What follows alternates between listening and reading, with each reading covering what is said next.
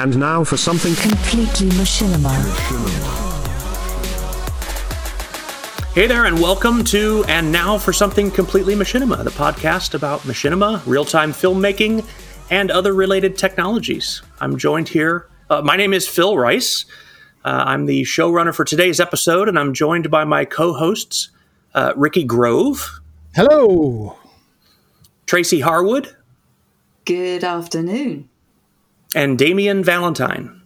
Hello there. So we release episodes every week, but we record them monthly, and so we divide our content up into different sections. And today we are going to be discussing some news in the machinima and film or video game related communities. And I guess I'll kick off. My intent today was to focus on a tantalizing rumor that I had heard that Grand Theft Auto was going to reissue some of its games. And before we even got to get in front of our microphones, Rockstar has confirmed that they are doing some sort of reissuing of the Grand Theft Auto trilogy, which, for those who don't know, that consists of Grand Theft Auto 3, Grand Theft San Andreas, and Vice City. Very, very popular, very beloved games, really the games that kind of put Rockstar on the map. I have a long history with the Grand Theft Auto series, having played every single instance of it since the first, which the first two were these top-down scrollers, very primitive by today's standards, but enjoyable. And their tendency to build in humor and outrageous situations, and especially humor in the audio and the radio aspects of it, that goes all the way back to their core games. Well, Grand Theft Auto 3, I only played on a PlayStation many, many years ago, and just loved it. So I never actually, though I watched a lot of machinima made in San Andreas and in Vice City. C.J. Ambrosia's PEDS series comes to mind. I never actually played those games. I never owned them. But Grand Theft Auto 3, the first, where they took it to 3D and you're actually controlling a person, I played that from start to finish and loved it very much. Me too. What about you guys? Do you guys have much history with these games? Not at all. What do you mean by remastered? What does this mean for us? I assume that it's something similar to, actually, I don't know enough about the new Diablo to know if that's a reissue or if that's a new game. Ricky, you may have to clarify that for me because I haven't it's played the same identical game. It's just that they've updated the graphics and added some things that modders have added on to make the game easier to play. The mechanics of the game easier to play. So yeah, that sounds very much like what Rockstar has intended for this trilogy, that there's going to be some graphical improvements, but largely the gameplay and the storyline of those titles will remain the same. I'm trying to think that there's another game that did something similar. Did World of Warcraft do some kind of thing like that, where they reissued the game with improved graphics or something like that? Mass Effect did that earlier this year. Oh, Mass Effect, of course. Yes. That's the one I was thinking of. Yeah. So that's a thing. I don't know. Is that a positive trend that developers are doing that, or is that some kind of sign that the idea bin is a little bit dry? What do you think? No, I think it's a good sign, because one of the things it does is it brings in younger and newer players into the game who have only heard it by rumor. You know, their friends say, "Oh God, when I started playing Diablo 2, it was this, and this." And so they know the game by reputation, but they really want better graphics and a better gameplay experience. And so as I've been playing Diablo 2 Remastered, I've noticed that the community, the younger members of the community, are just raving about it. They just love it. And that's cool. Yeah, and many of the doyens of the people who do tutorials and stuff are making a beginner's tutorial for people who have never played Diablo. which is very exciting. And they get a long list of comments saying, wow, I never knew it was so much fun and blah, blah, blah, So, no, I think it's a good sign. Of course, money is at the bottom of it, so they're doing it to make money. But I think the positive side of it is bringing in new people to the game. Now, my question for you, Phil, is that, and I think it's the most relevant question for the remaster of GTA, are they going to include an editor in it? That I don't know, and no one's said that yet. I certainly would hope so. I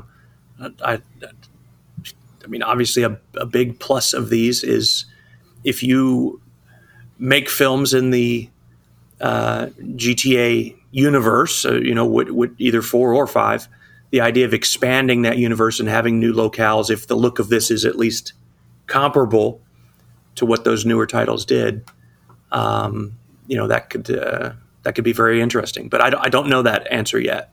Okay. Part of me will resent if they do, because it's like, what's up with not doing that for Red Dead Redemption? What the heck is going on?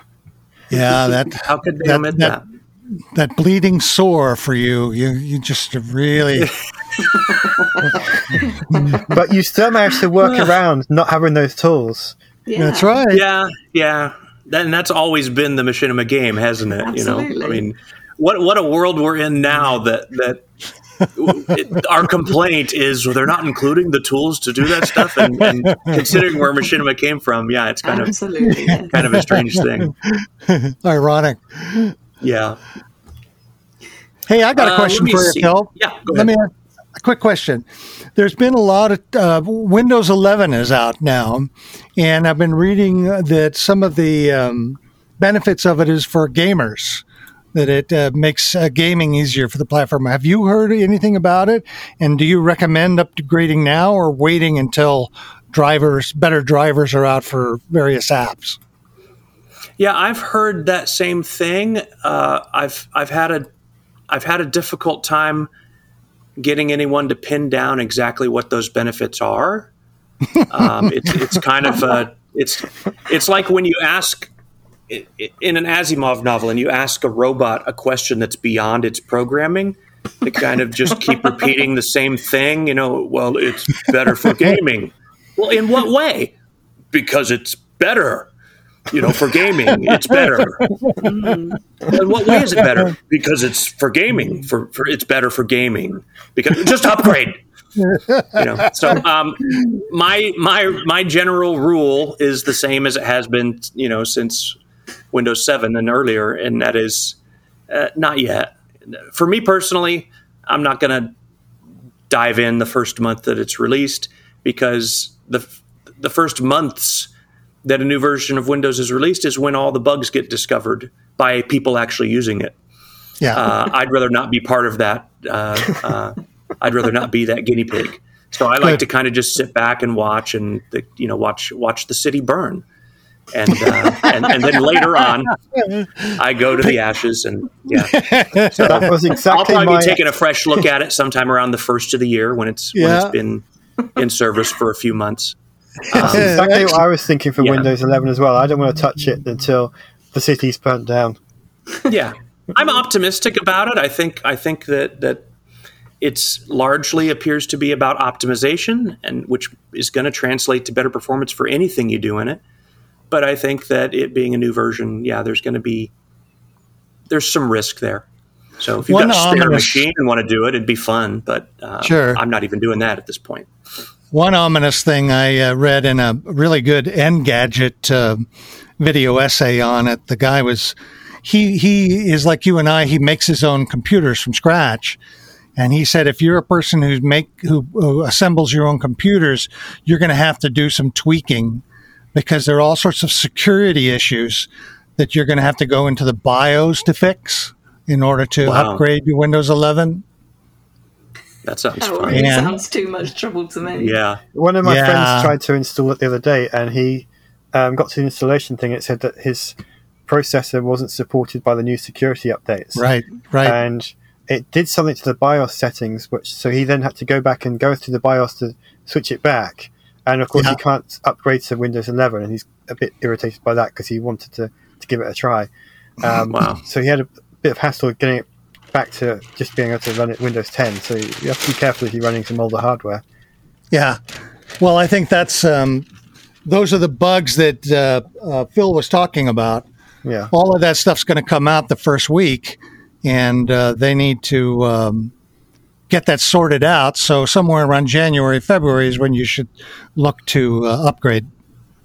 That's 2023, having right? surveyed the field. 2023, that's right.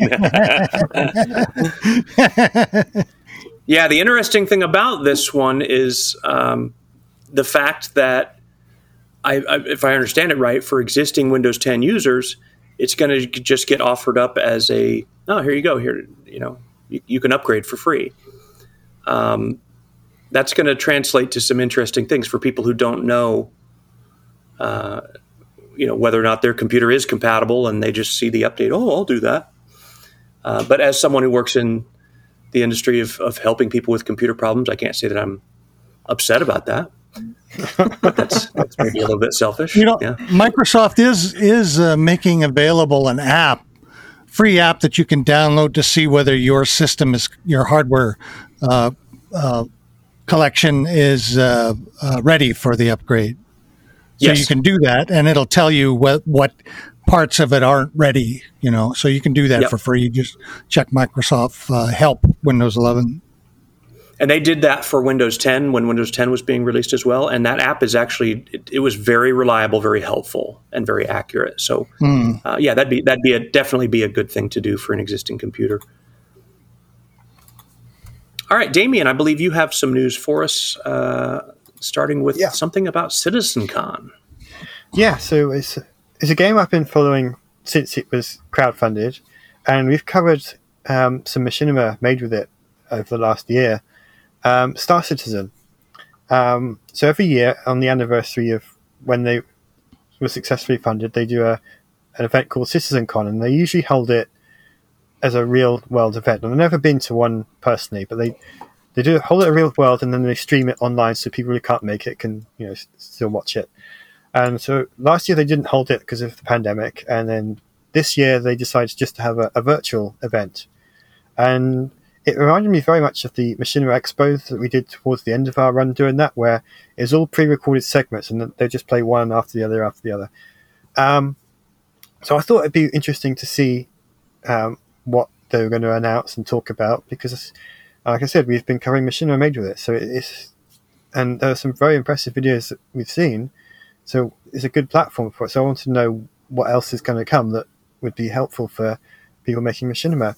And I can't see that they released any details of upcoming features that would be really helpful for people making Machinima. There are some new planets that are being developed and going to be added soon. So that's new environments to go and check out. There's only a handful of places in the game, so this is a bigger variety. There's a couple of new spaceships coming in, so again, more content to play around with for your Machinima films. And then the panels were more about how the game is being made.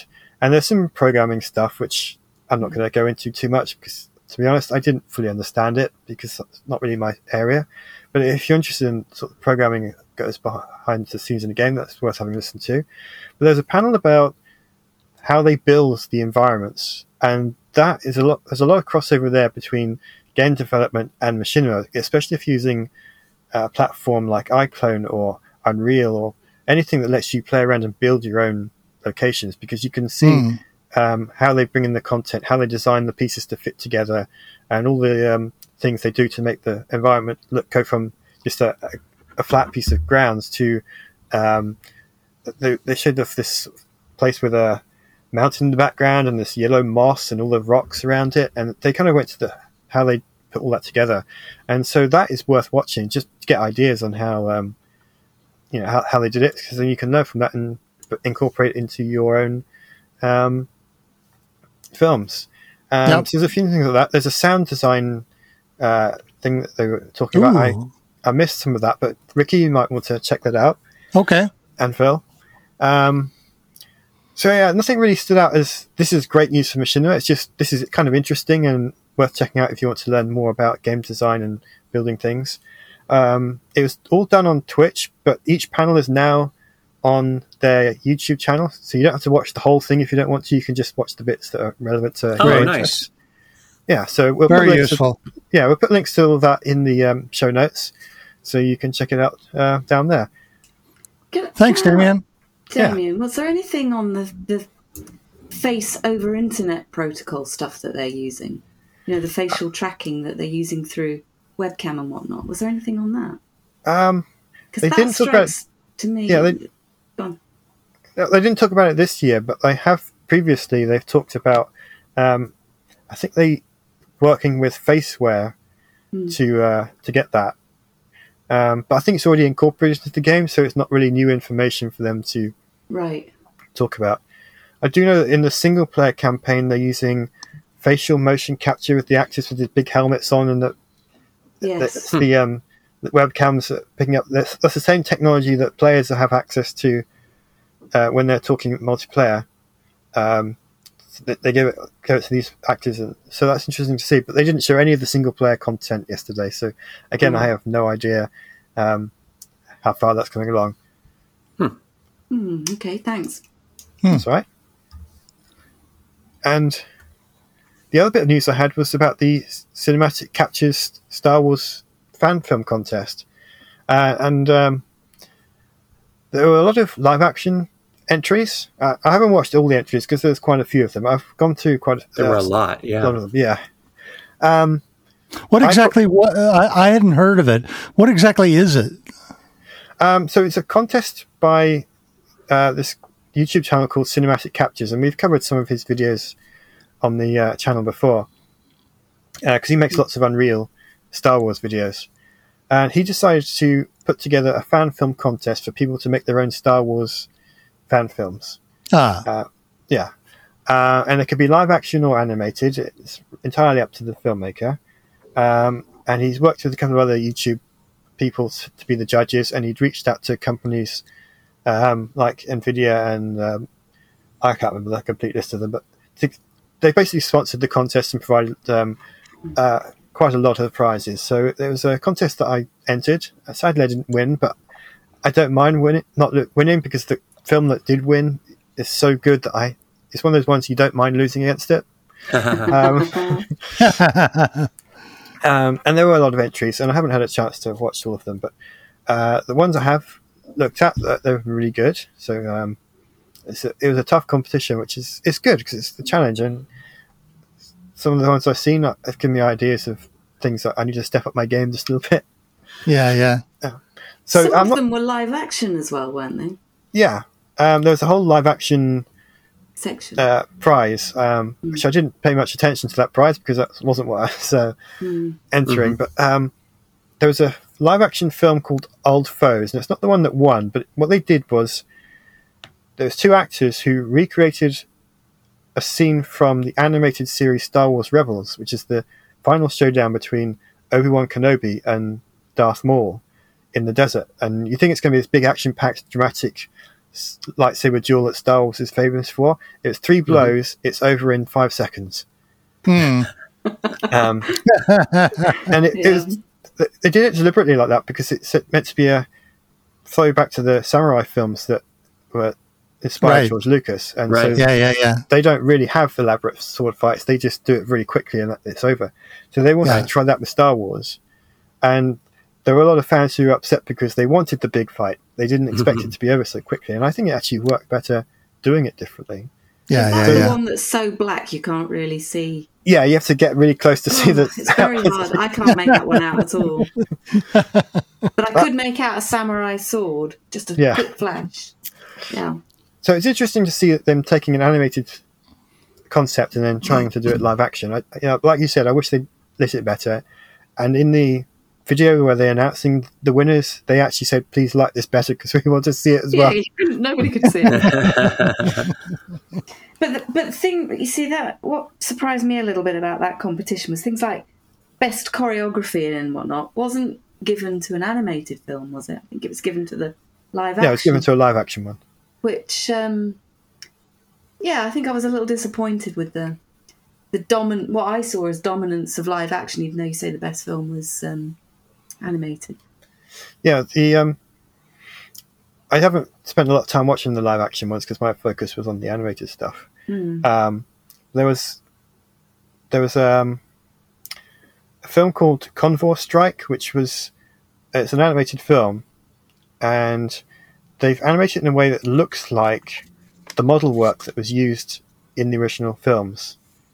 Like, you can tell it's CGI, but they've lit it everything, so all the ships look like they're plastic in a way that those old models were, and they've got all the lighting in it.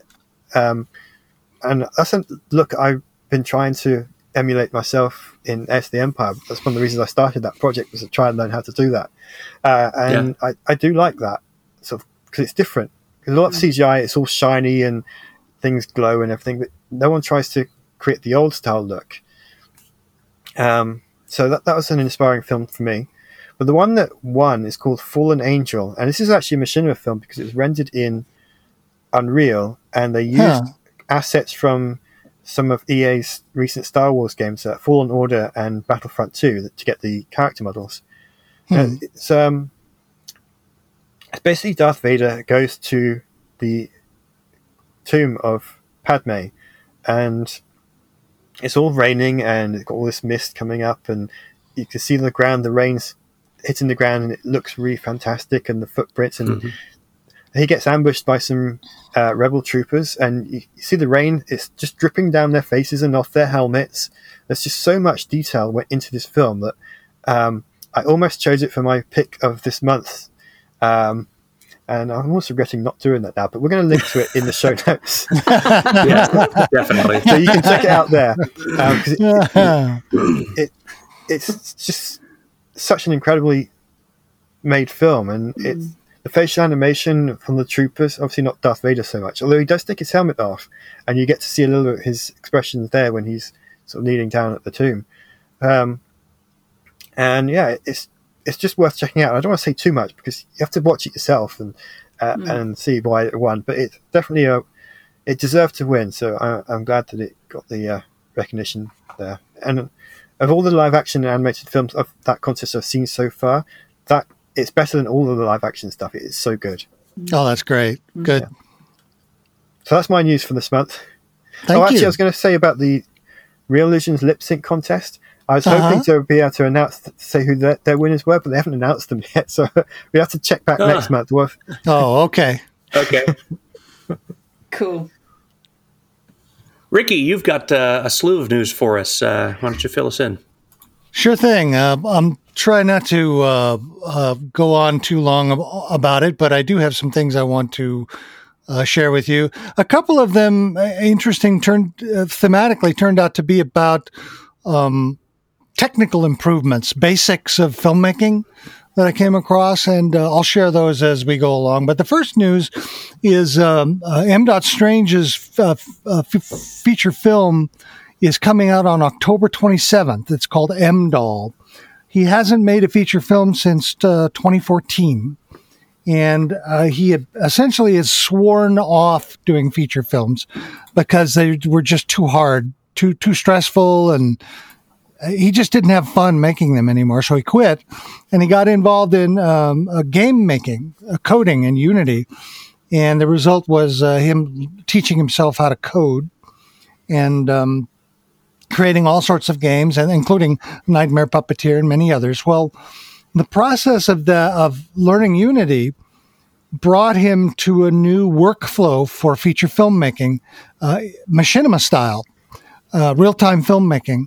And he cut his production time down from around 14 months of pretty much 50-hour weeks to about 4 months from script being done to finished product. And it's all shot in Unity. It's all real-time machinima. And one of the most interesting things that he's done with this film, it releases on Steam, by the way, on October 29th. And then about a couple weeks later, he's going to release it for free on YouTube and Vimeo and a couple other places. But one of the things he's done is he's added an element into when you watch the film. When you watch the film via Steam, you can stop the scene and go into the actual 3D scene itself and walk around inside the scene. Wow.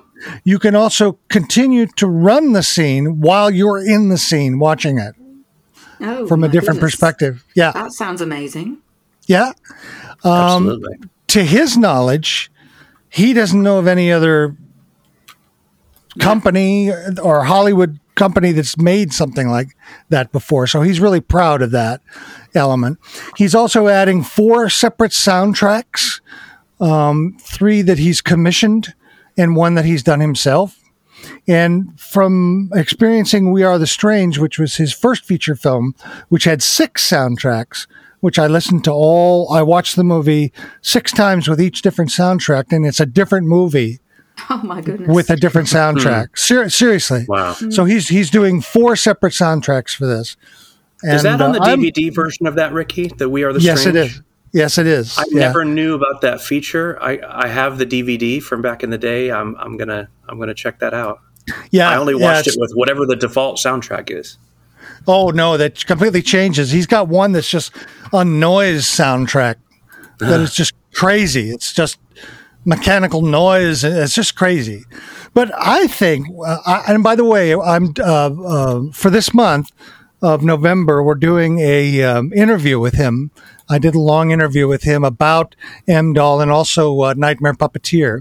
And he talks a little bit about the production process and how he ended up moving from Cinema 4D models that he created himself to DAZ Studio models that were already made. In fact, he told me that he made no original content for this film. M-Doll. Everything was taken, and that was part of the reason why the production went so quickly. Is that he was able to take stuff, and then also he could do iterations. You know, he created a big render farm, and he would make adjustments and then render overnight and then work on it the next morning. Well, in Unity, he could make an adjustment and see it within seconds. Right. So he could fix stuff and then do things that he couldn't do before. So he's really excited. And one of the things that I noted, now the title of this film is M-Doll because it uses a major character, one of the central characters from We Are the Strange. I think in a way it's a kind of reworking of We Are the Strange, but done in machinima style. And I mentioned that to him, and he thought that was about right. So anyway, October 29th, Steam, we'll have a link on it. Make sure you check it out. And related to that is a walkthrough of using the Unity game engine to create movies and animated sequences. It's an updated version of a presentation. It was made at Unity Unite in 2017 in Austin, Texas. It's updated for Unity 2019.2, which is one of the most recent ones. It's a really good, Matthew Miller was the guy who did it, and it's a really interesting introduction to how to use Unity to make machinima. It's about 30 minutes long, so it doesn't take a lot of your time, and it covers all of the main spots of the production process. So if you're interested in using Unity as a way of making machinima, this is a good way to do it. Another thing that I discovered on the process of making films was a really good presentation by an artist named OK Samurai. He's the sort of spokesperson for Adobe Character Creator. Adobe Character Animator. It's a 2D motion capture software that Adobe has started about 3 years ago, which I got onto it immediately. And I love it. It has grown so much, and the community has grown so much. Well, he did a YouTube presentation. It's about an hour long, and it's called The Complete Cartoon Workflow. And it takes you from the start with the script all the way through to the end after you've created the characters and you put it all together. Well, the latter part of the presentation isn't applicable to machinima because it's a 2D process as opposed to a 3D. But the first 15 minutes is about how to structure your project, how to create your script, how to organize your script, how to lay it out so that you can get your start working on it. And that's the best presentation I have ever seen of that process. And I think it's an invaluable tool for anybody who wants to make a machinima film, because it lays out how to set up your Bible for what you're working on, how to structure your script, how to create your characters and organize them in ways that work in the workflow. So I recommend the complete cartoon workflow, the first 15 minutes for Adobe Character Animator. It's on YouTube. We'll put a link to it. Excellent. And the last two things that I'd like to mention is one problem that I noticed in films as I've been watching over the last several months is screen direction.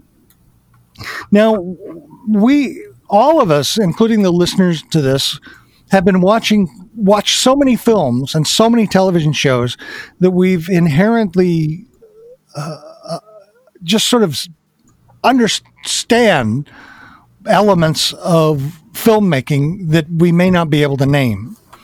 So most people understand this without even knowing it. However, I think it's a good thing to review for filmmakers, and that's screen direction.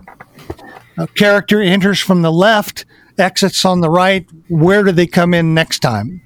Because if you get it the wrong way, you're going to confuse the viewer and they're not going to know what's going on. It's about continuity. So Jukola Art Community did a very nice screen direction presentation, and what they do is he draws everything as he's explaining it.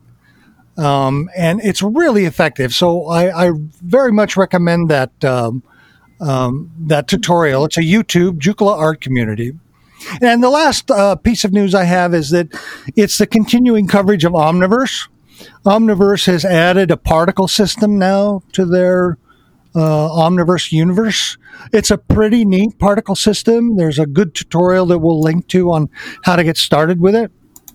And it made me think that I think one of the things that NVIDIA Omniverse is, it's, in a way, they put it out a little too soon. They didn't put it out as a finished product. They put it out as an ongoing product. And that has advantages in that you get community response and you get people, and many people are excited about it.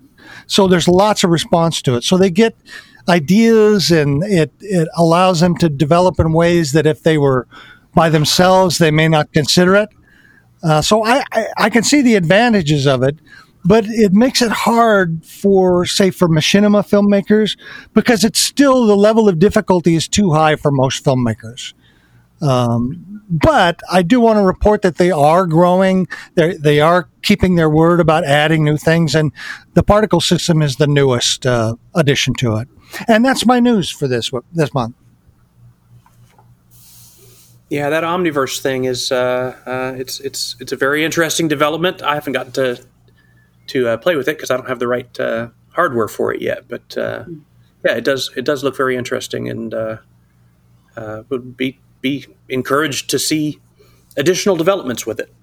Right. No one does at the moment, though, do they? Because the RTX system is like hen's teeth to collect at the moment, is it yes. not? Oh, yeah. It's challenging, yeah. Which is going to make, the way that they're trying to lock people into that system, because it's a platform, really. It's not a... Yes. It's never going to be a finished product. It's always going to be a shell for other things, but tied to the hardware, or the hardware and software. The hardware is kind of the key to it. True, but I think NVIDIA has been one of the leading companies in allowing and putting a lot of their stuff to open source and appealing to the open source community. So while there's an underlying motive for profit, there's also maybe not quite equal to it, but there's still a strong motive to share their information and to share it with the open source community. And the key to its future longevity, I think, is the open standards strategy that they've got for it. Yes.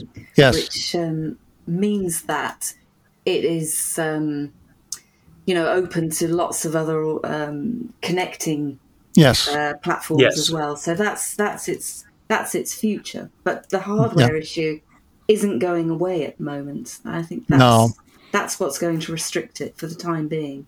I agree. It will become frustrating. It will eventually become very frustrating. And it's at that point what happens that will be quite interesting, I think. Yeah, because they could develop into a really powerful tool, but no one can use it because they still can't get the graphics card. Exactly. Because I can tell you that when I first fired up the first version of Omniverse, it wouldn't work with the graphics card I had, and I had a good card in it. I had to upgrade to an entirely new card in order to get it to work. Yes, indeed. Yeah. All right, well, that is our news for this episode. Thank you to my co-hosts, Ricky, Tracy, and Damien. It's been a pleasure speaking with you, and we will talk to you next time. Bye-bye. Cheerio. Bye.